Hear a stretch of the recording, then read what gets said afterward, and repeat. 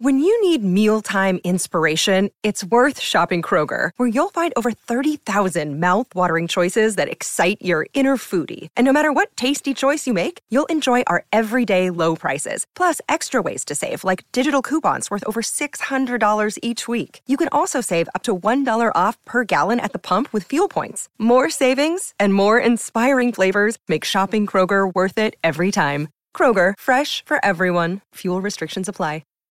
This episode is brought to you by Shopify. Whether you're selling a little or a lot, Shopify helps you do your thing, however you cha-ching. From the launch your online shop stage, all the way to the we just hit 1 million orders stage. No matter what stage you're in, Shopify's there to help you grow. Sign up for a $1 per month trial period at shopify.com/special offer, all lowercase.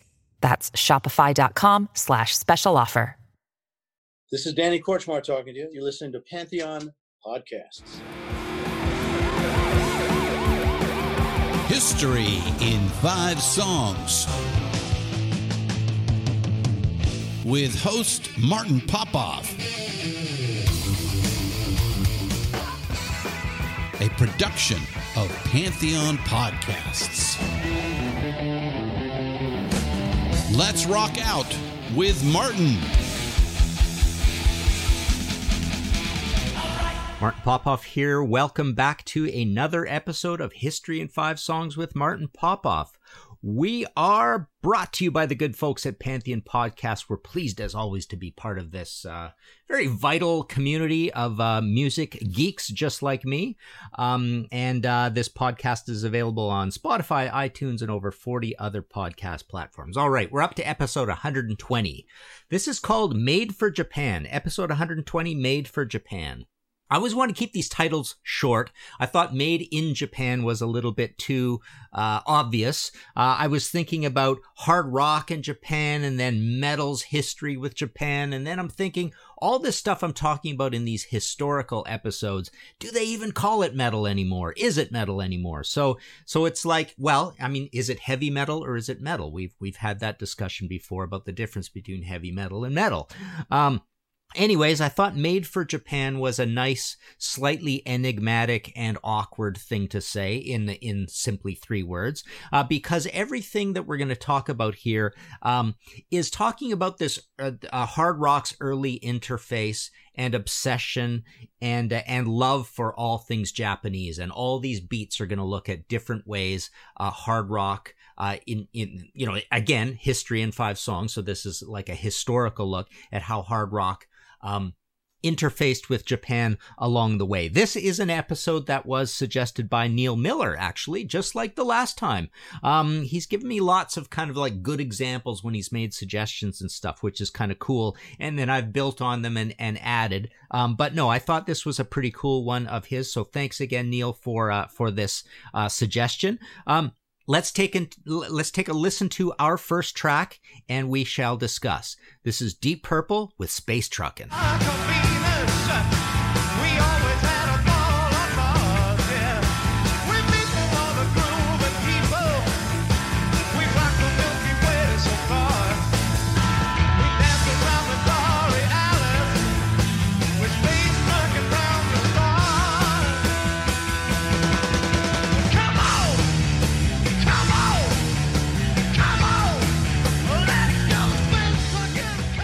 All right, so that's Deep Purple, Space Truckin' from Made in Japan. I thought Made in Japan is pretty much the place you want to start an episode like this. You know, I was racking my brains and thinking, is there a good large hard rock, heavy metal precedent to the Made in Japan album, big, huge, famous album, in terms of kicking off this whole thing? And, you know, one that I thought about is the fact that the UFO Live album, believe it or not, UFO Live in the Mick Bolton era, that was recorded in Japan. They actually were one of the bands that had, for a band that was such a baby band, to have a trip to Japan is pretty crazy, that early on. So, and they had some success over there. So this is almost like, we're playing Space Truckin', but this sort of, because I really don't want to play anything off of that UFO Live album. It's not very good.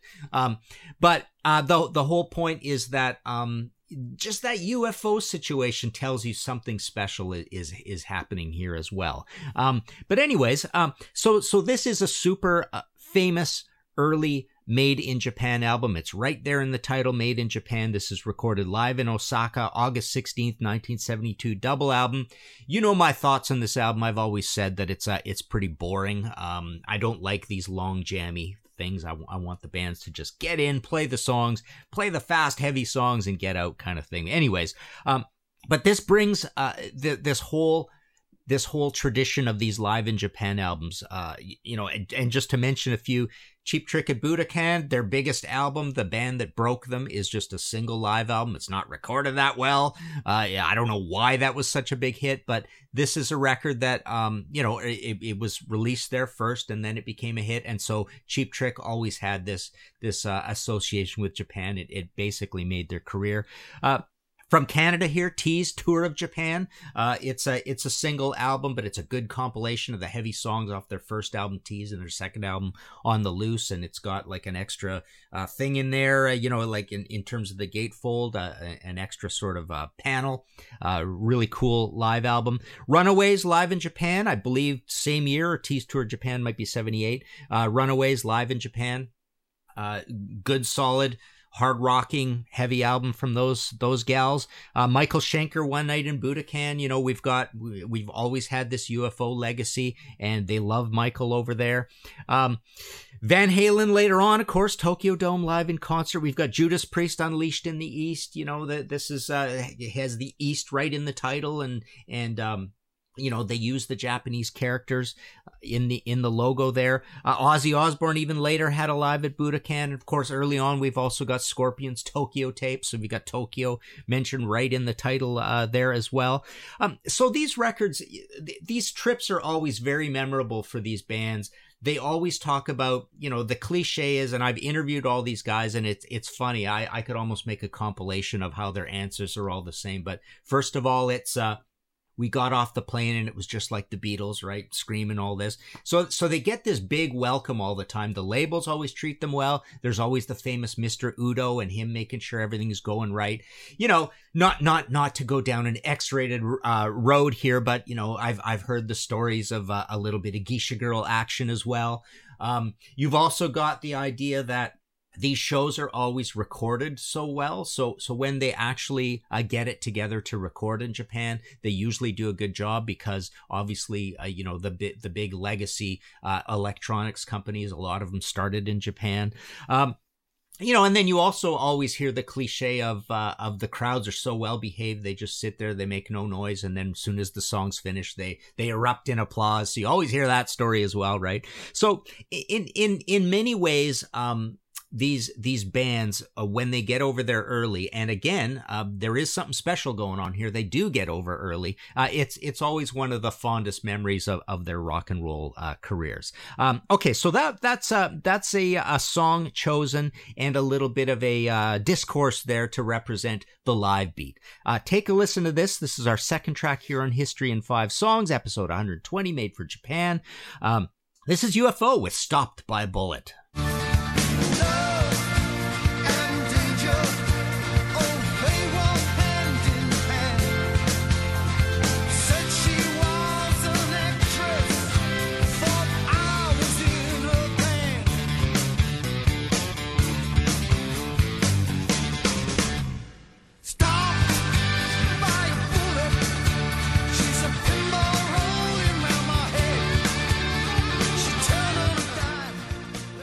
All right, so I wanted to play this to represent the idea that sometimes these bands do some good business in Japan to the point where this is an extreme example where the Japanese situation and having a Japanese record label saying, if you reform with Michael Schenker, we will put out an album. So the Walk on Water album, which is considered it's a very well-regarded UFO album. I think it's maybe a little overrated because we all lost our minds when this thing came out. It was 1995, 1994. Anyways, it comes out in Japan first, and then there's eventually a European release and a US release, and the album covers are different and all this, and there's slight track differences. But I wanted to pick this to represent an extreme situation where, like I say, a lot of these rock stars who maybe don't do so well in North America or Europe have some pretty decent business that goes on over there, and this is the best kind of business you could want. They literally got the band back together and put out a great album, this Walk on Water album. And another example of this is the great Gillan Band. You know, after the Ian Gillan Band, when he had Gillan, his first album was released in Japan only. It's Gillan by Gillan, so it's just called Gillan, but it's actually more so known as the Japanese album. And I have a copy of it. The other cool thing about Japan, of course, is well, a couple cool things. You get the obi strips on these things, right?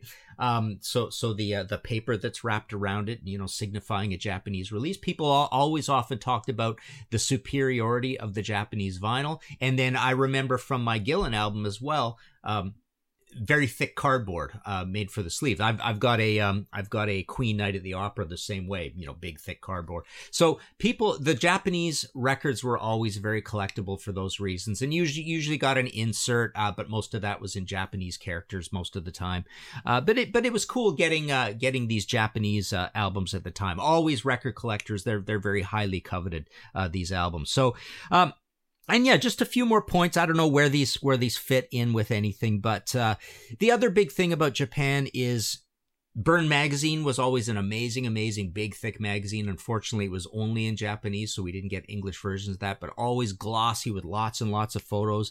I mentioned Mr. Udo earlier. You know, I wanted to mention as well, there are certain bands, like, you know, you always hear the cliche about Eric Martin and Mr. Big, because I thought of Burn Magazine. They're always on the cover of Burn or in Burn.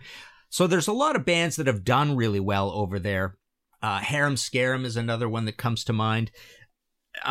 Let's see, what else? Japanese bonus tracks. This is another big thing about the interface with Japan. So when you get up into the CD era, what happens was the Japanese industry wanted to make sure that the local market wasn't flooded with imports, and the Japanese fans were buying the import albums of the versions of these albums. So they would often have a Japanese bonus track, Japanese exclusive. You know, this mattered more in the strictly physical age. Nowadays, you just go on YouTube and you can play all this stuff, or a lot of the versions that you even get on Spotify, you can get these bonus tracks. But back then, the Japanese CDs were quite coveted because there was a Japanese bonus track.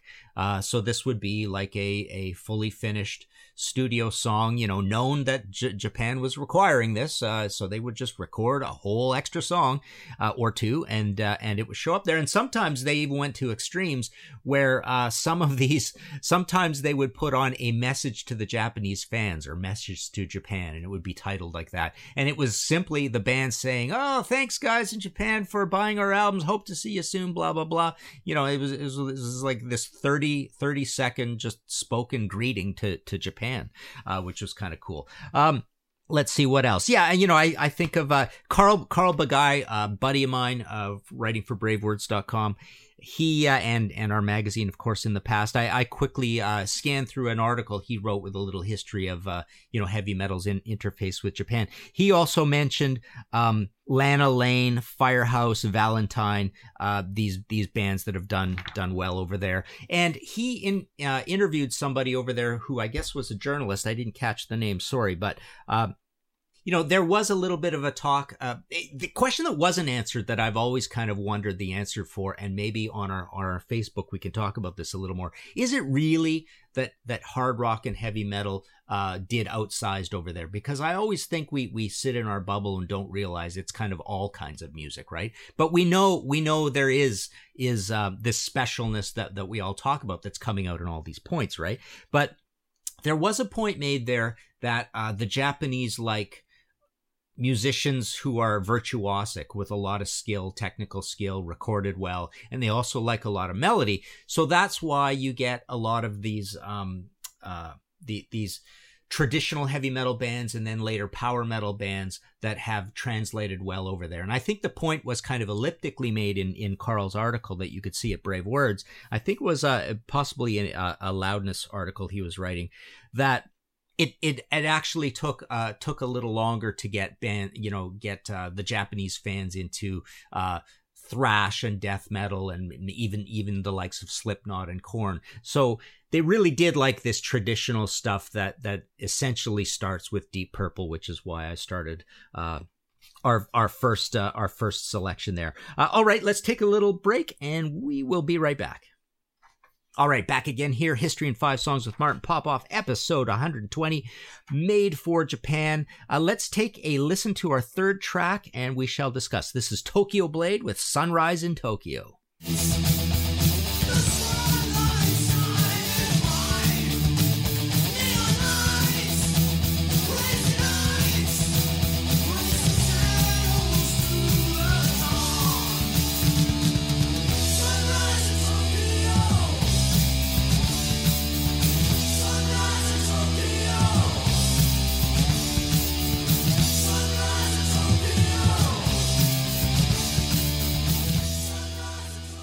All right, so I picked this beat because I wanted to go back to the new wave of British heavy metal and this whole obsession with the Land of the Rising Sun logo. You know, the red dot in the middle with the red lines coming off an array, the Japanese flag kind of idea, right?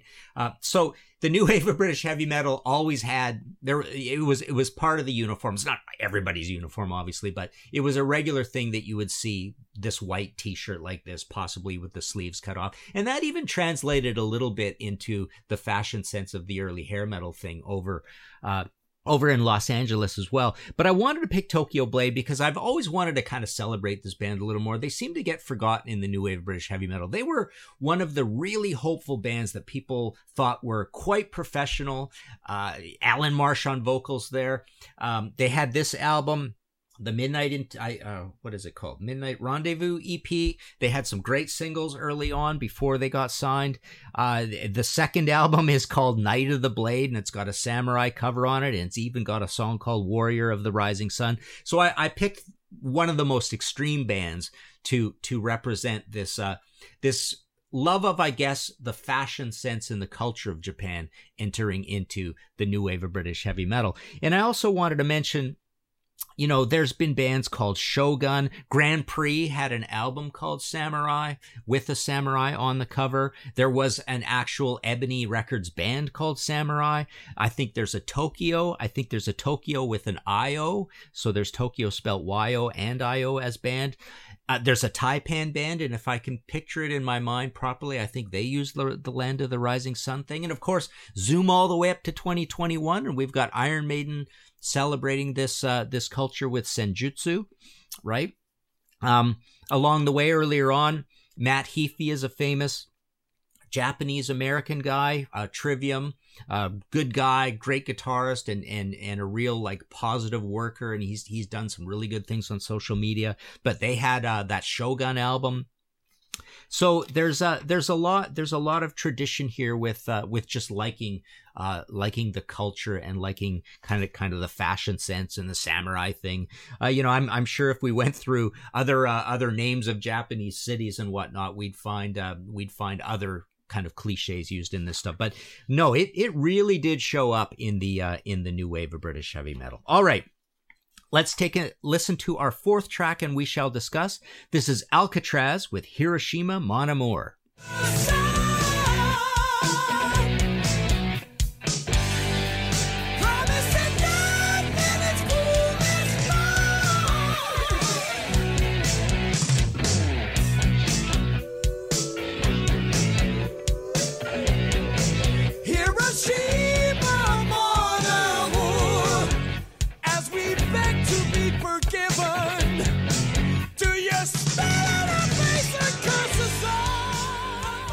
All right, so this is from Alcatraz's absolute masterpiece of a debut album, No Parole for Rock and Roll, issued October 15th, 1983.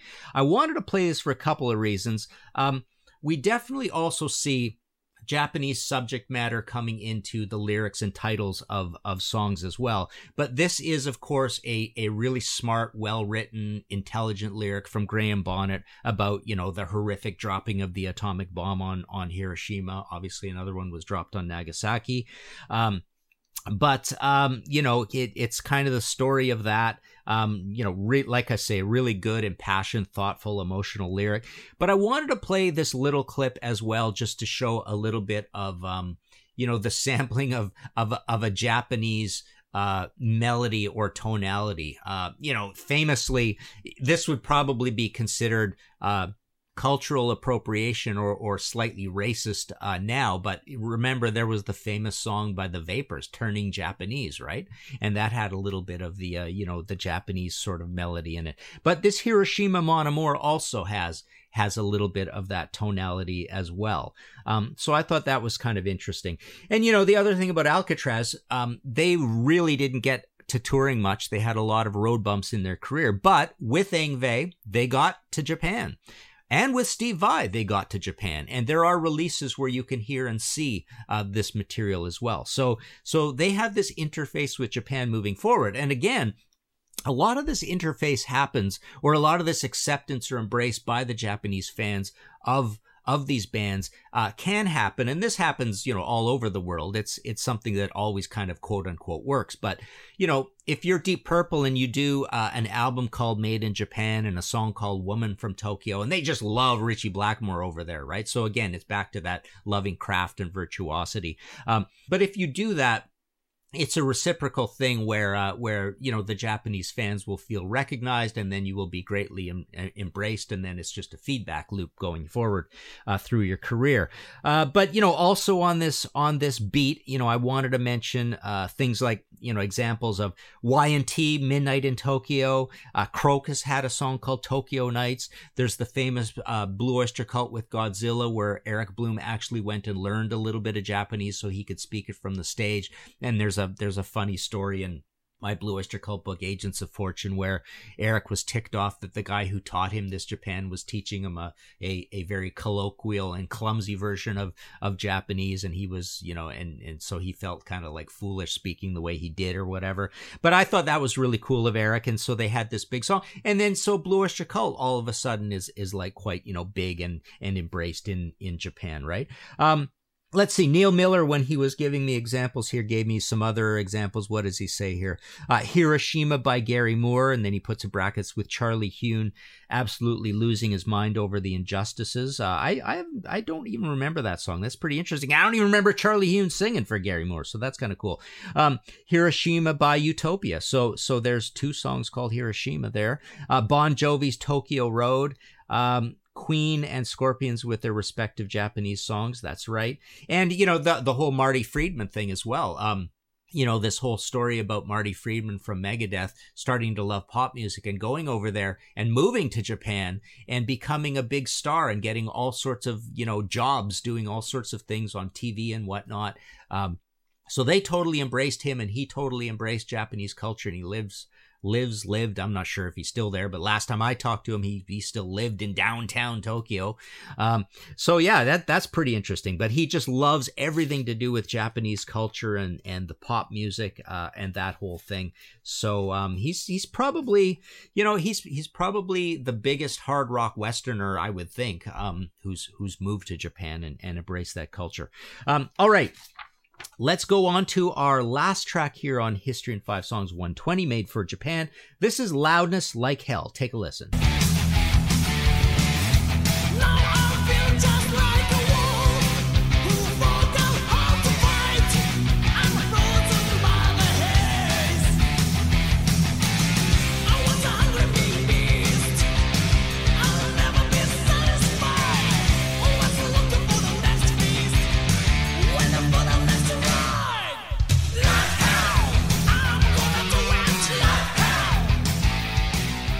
All right, so I would be remiss not to mention that there actually was a Japanese hard rock and heavy metal scene. I wanted to pick the very best. I think Loudness is the very best, and this is sort of the apex of that band's career.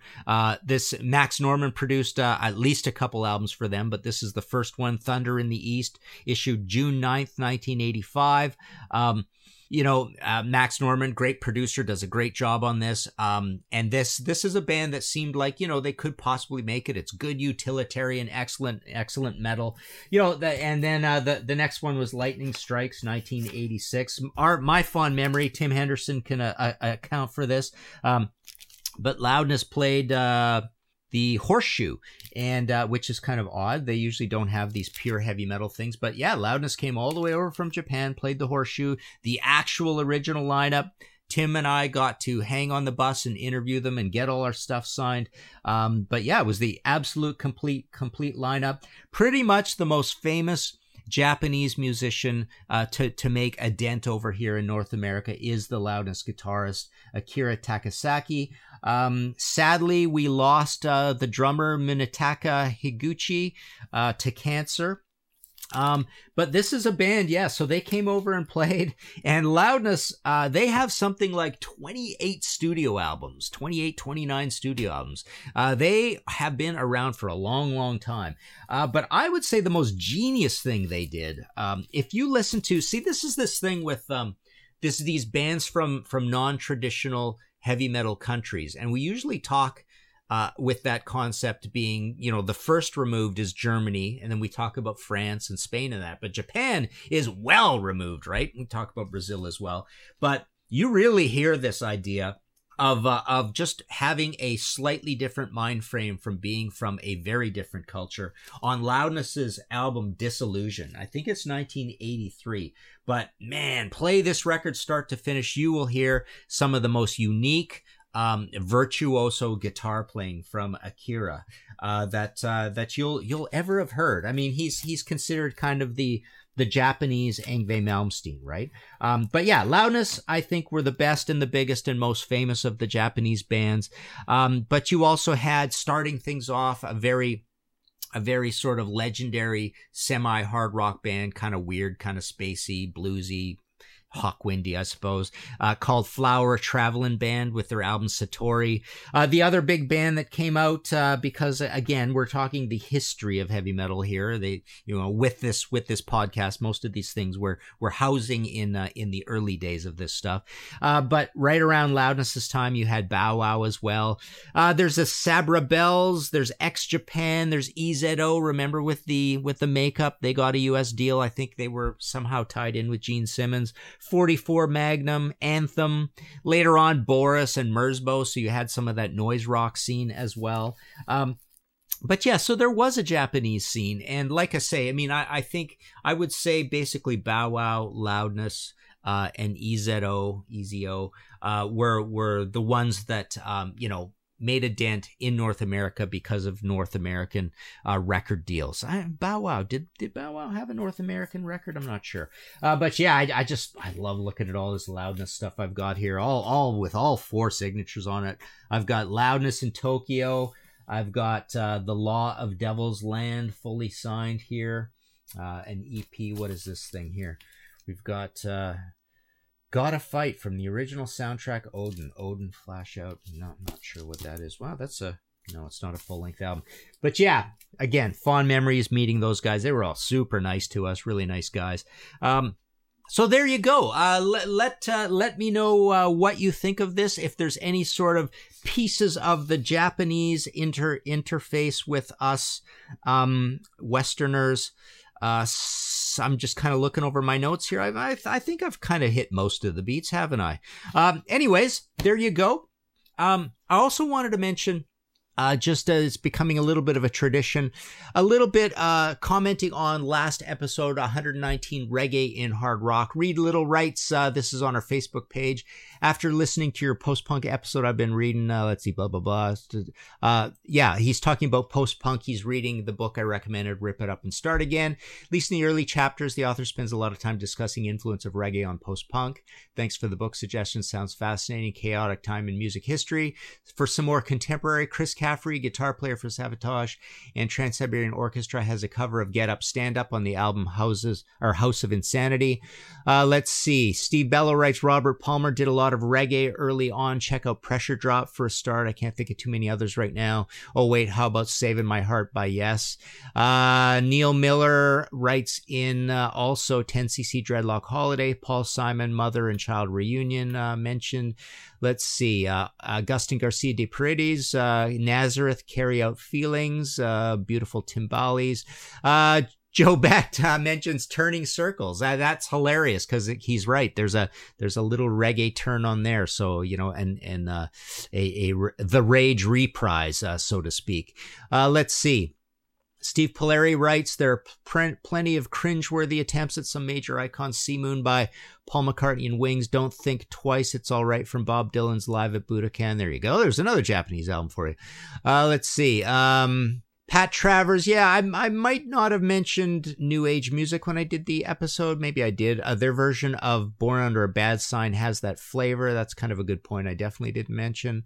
Let's see, not quite hard rock, but this is Rodrigo. Ozric Tentacles, psychedelic reggae tunes. Pleasant surprise to hear Martin mention them a couple times. Can't remember where. Maybe Sea of Tranquility. Let's see. David Fisher writes, it's not a reggae song by any means, but Bruce Dickinson's Tears of the Dragon has that completely incongruous reggae breakdown just after the guitar solo. It always bugged me more that it just seemed to come out of nowhere. I've come to think of them as an integral part of the song, but still, why? Maybe a nod to Tribe of Gypsies and their world music influences. Jonathan Jordan, writes, really good topic. Two things that would have fitted perfectly. The first two amazing albums by Japan, Obscure Alternatives. There's another named band named after Japan. Baton. Let's see. Picking up the Japan baton. Debut album Sheer Greed contains Strawberries and Passing Clouds, total reggae rock. So there you go. There's a few other ones. Just to tidy up our old episode there. If you like this show, of course, and want to support future episodes, please go to Ko-fi, rhymeswithnofee.com/Martin Popoff. Hit that red support button. Buy me a coffee or a pint. On that front this week, I would like to thank these fine warriors: Joe Becht, Bruce Campbell, Simon Cole, Tim Derling. He's got that Unspooled Kickstarter for that book on 8 tracks. Check it out. David Fisher, John Gaffney, Lara the Alchemist, great guy. Joe LeBlanc, very generous. Matt Legros, Keith Martin, very generous as well. Thank you, Keith. Neil Miller, and Agustin Garcia de Paredes. There you go. You can go to Martin Popoff for all your book needs. I should, fingers crossed, have the Nazareth and the Yes visual biographies sometime mid this week coming up. But of course that doesn't mean anything, because once these things go up, you know, time is irrelevant, I guess, at that point. Anyways, yes, go ponder this whole idea of this interface of hard rock with Japan, and join us on the Facebook page, and we shall discuss if I've left anything out. Thanks again. Find all of our shows, notes, social, and links at www.pantheonpodcast.com or wherever you listen to great podcasts. All songs can be found for purchase on iTunes, Spotify, or Google Play. Please purchase these great and important tracks. Find us on Facebook at the RNRAP. We are on Instagram at RNR Archaeology. Tweet us at RNR Archaeology.